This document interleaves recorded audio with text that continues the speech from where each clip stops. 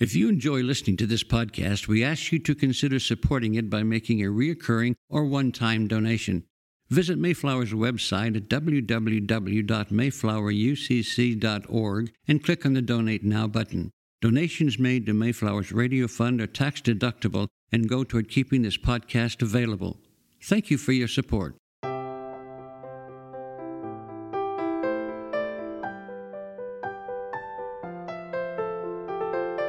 The sermon you are about to hear was preached at Mayflower Congregational UCC Church of Oklahoma City by the Reverend Lori Walke, Associate Minister at one of America's premier liberal Protestant pulpits. At Mayflower, we are an open and affirming peace and justice church, where we believe that religion should be biblically responsible, intellectually honest, emotionally satisfying, and socially significant. We go now to the pulpit of Mayflower UCC Church of Oklahoma City and to the preaching and teaching of Reverend Lori Walke. Will you bow your heads? We hear it pretty regularly, Holy One, so we knew to expect it. The use of Scripture in political rhetoric is not particularly unusual in these United States of America. It started out harmless enough. Let's fix our eyes on the race marked out for us, a phrase we find in the book of Hebrews. But then he changed the ending. Let's fix our eyes on Old Glory. Old Glory instead of Jesus. We imagine your eyebrows, like ours, registered your shock too. The lifelong Christian and Vice President of the United States replaced Jesus with the flag, as if they are interchangeable, as if the rest of the text doesn't explain why our eyes should be fixed on Jesus, because he endured the cross, disregarding its shame. The cross. The cross. The Roman Empire's instrument of death, a public service announcement, a billboard of sorts that sent a clear message to those considering civil disobedience. If you disobey, this is where we'll put you. People die on crosses. People like Jesus, for it was a form of execution used for those who systematically defied Roman authority, whether chronically rebellious enslaved people or leaders of resistance movements and their followers. The cross was a symbol of the empire's power to strip a person of dignity and leave their body to be picked apart by wild animals. This is why we are to fix our eyes on Jesus, for he knew that turning tables, setting captives free, and feeding the hungry was a direct route to the cross. And yet he still didn't hightail it back to Nazareth. He kept breaking chains. He kept welcoming the stranger. He kept trusting that love wins. And this is why we are to keep our eyes fixed on Jesus. May we be found as faithful politicos at risk of the same fate as Jesus for our dogged commitment to justice and peace, not loyal partisans wrapping ourselves in blasphemous nationalism. Be the wind beneath our wings, Holy One, so that when they go low, we go high, as the prophet Michelle Obama encouraged us, or to use the words of the Apostle Paul, do not be overcome by evil, but overcome evil with good. It is our only chance. We pray in the name of our teacher, Jesus, who stayed the course. Amen. The scripture lesson this morning comes from Dolly Parton's song, 9 to 5. Working 9 to 5, what a way to make a living. Barely getting by, it's all taken and no given. They just use your mind and they never give you credit. It's enough to drive you crazy if you let it. 9 to 5, yeah, they got you where they want you, but there's a better life, and you dream about it, don't you? It's a rich man's game, no matter what they call it, and you spend your life putting money in his wallet. Our scripture lesson also comes from the Gospel of Mark, chapter 1, verses 16 through 21a. As Jesus passed along the Sea of Galilee, he saw Simon and his brother Andrew casting a net into the sea, for they were fishermen. And Jesus said to them, "Follow me, and I will make you fish for people." And immediately they left their nets and followed him. As he went a little farther, he saw James, son of Zebedee, and his brother John, who were in their boat mending the nets. Immediately he called them, and they left their father Zebedee in the boat with the hired men and followed him. They went to Capernaum.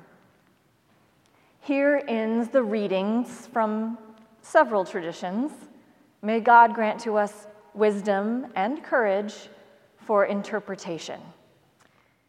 It was Elizabeth Warren's walkout song when she announced she was running for President of the United States. Before that, Hillary Clinton used it in her 2008 campaign. And before that, 9 to 5 was the anthem for women who felt overworked, underpaid, and disrespected. 40 years ago, Dolly Parton clicked her fingernails and came up with something that sounded a lot like a typewriter, and one of her most famous songs came to life.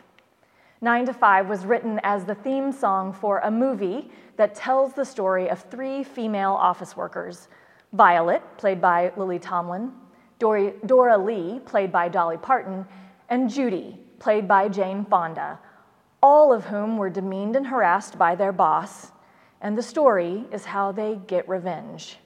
They inadvertently kidnap him, and at one point they string him up to the ceiling.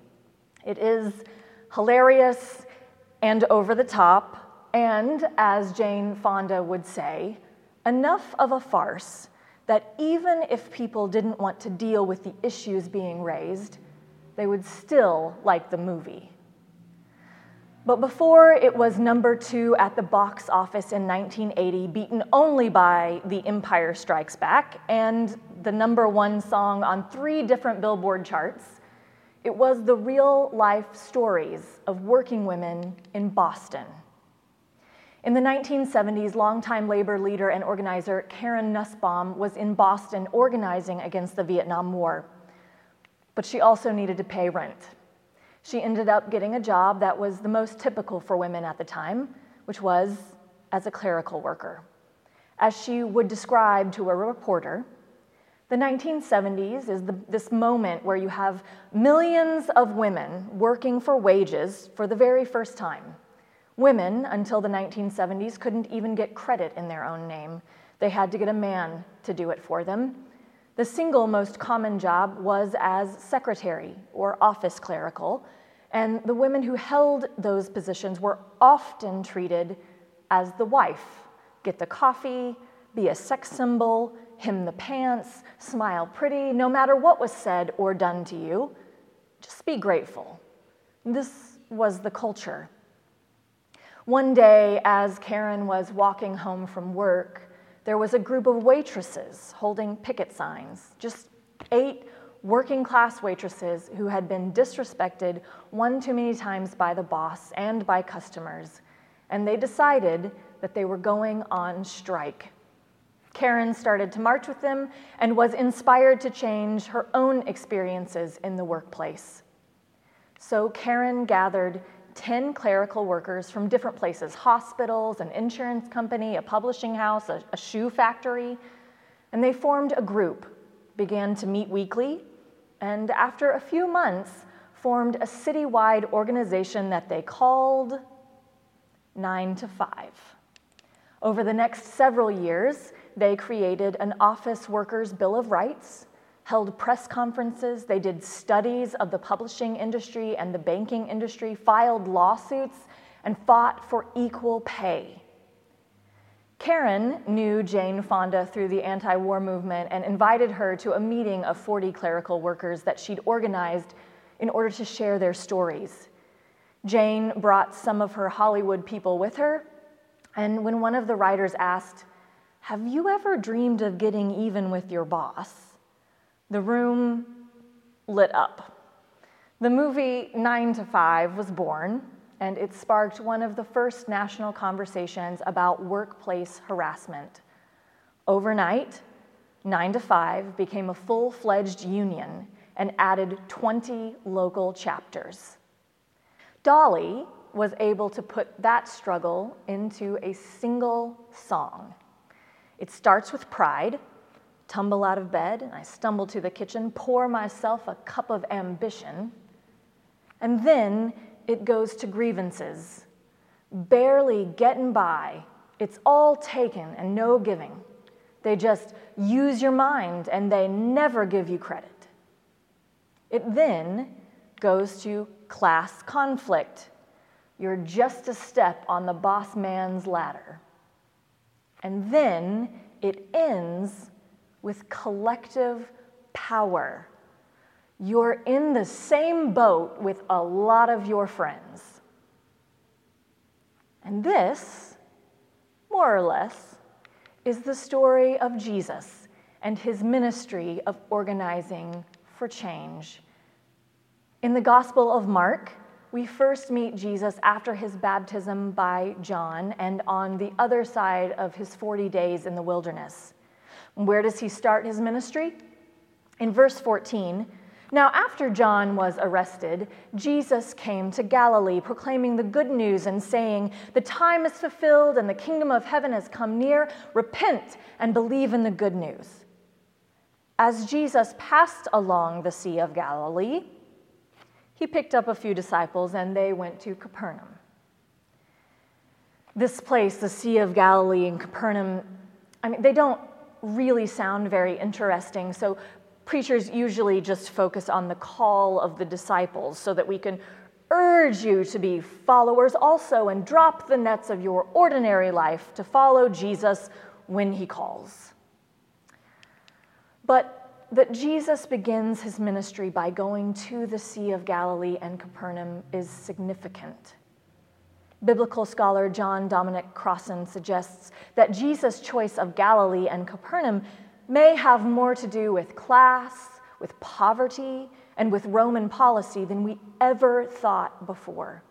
We've been too busy talking about men dropping their nets to follow Jesus, when a more interesting question might be why these men, or why this location, or why this moment in history of the misery of the occupation and oppression of this region by Rome.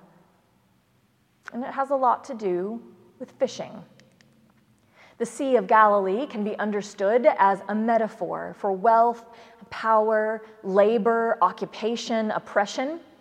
It is a large freshwater lake, about 7 miles wide and 13 miles long. And in Jesus' day, the shore was dotted with villages connected to the local fishing industry, among which Capernaum was the largest and the one with the largest harbor. Fishermen in that day did not operate in a free market economy. The fishing industry was state regulated for the benefit of the urban elite. These urban elites were Greeks or Romans who had settled in Palestine following their military conquest, or they were Jews well connected with King Herod and his sons. They were part of the 1% of that day, and everyone else, the 99%, were poor. It is class conflict that sounds all too familiar.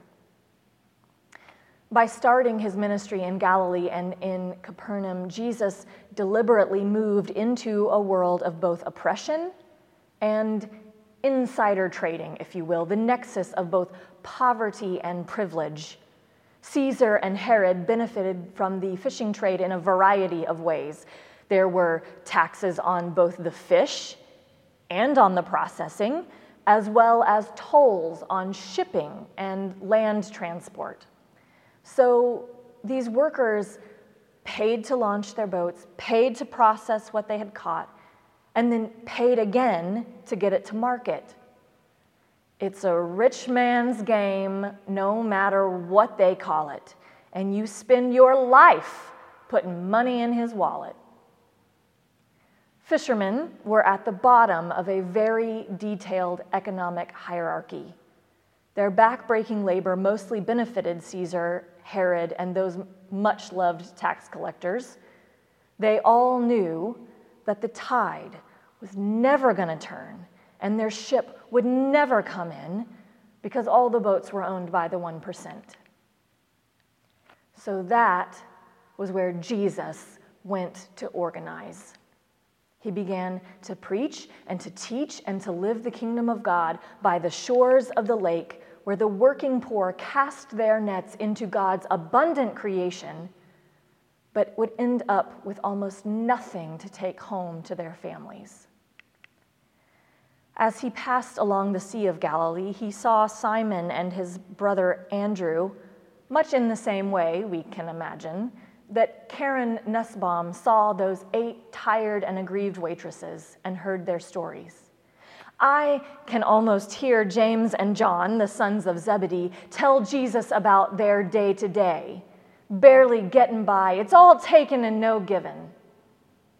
And like Karen Nussbaum, Jesus listened to the people who knew that the system was broken, that the rich are getting richer and the poor are getting poorer, and he said, somebody's got to do something about it. And like Karen Nussbaum and those clerical workers who had had enough, Jesus started a union, you might say, recruiting and organizing disciples who dropped their nets not just because they were mesmerized by him, but because they really couldn't afford to mend and cast anymore. So it is with us in this moment. We cannot afford to continue on as is. We cannot afford to be bystanders in who gets elected, what legislation passes, and what gets signed into law. The church has something to say about how we might hold all things in common and how to distribute proceeds to all as any had need, as described in the book of Acts. Our children cannot afford for us to do nothing while public education is being defunded, while democracy is being undermined at the highest levels, while the earth screams at us that she cannot bear the weight of relentless, unchecked capitalism that strips her of every resource. We cannot afford to keep pretending that name-calling and hand-wringing are the same as taking action.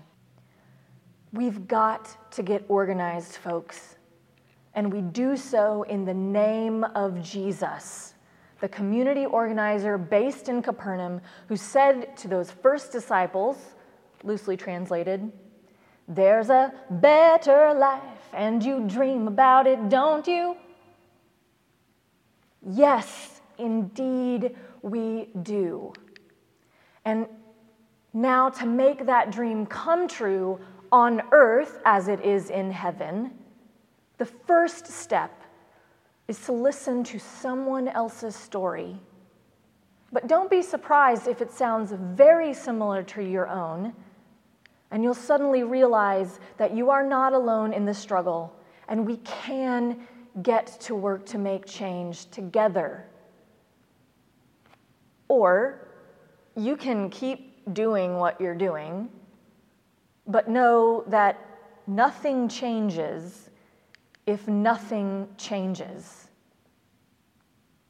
So let's go pour ourselves a cup of ambition and get to it.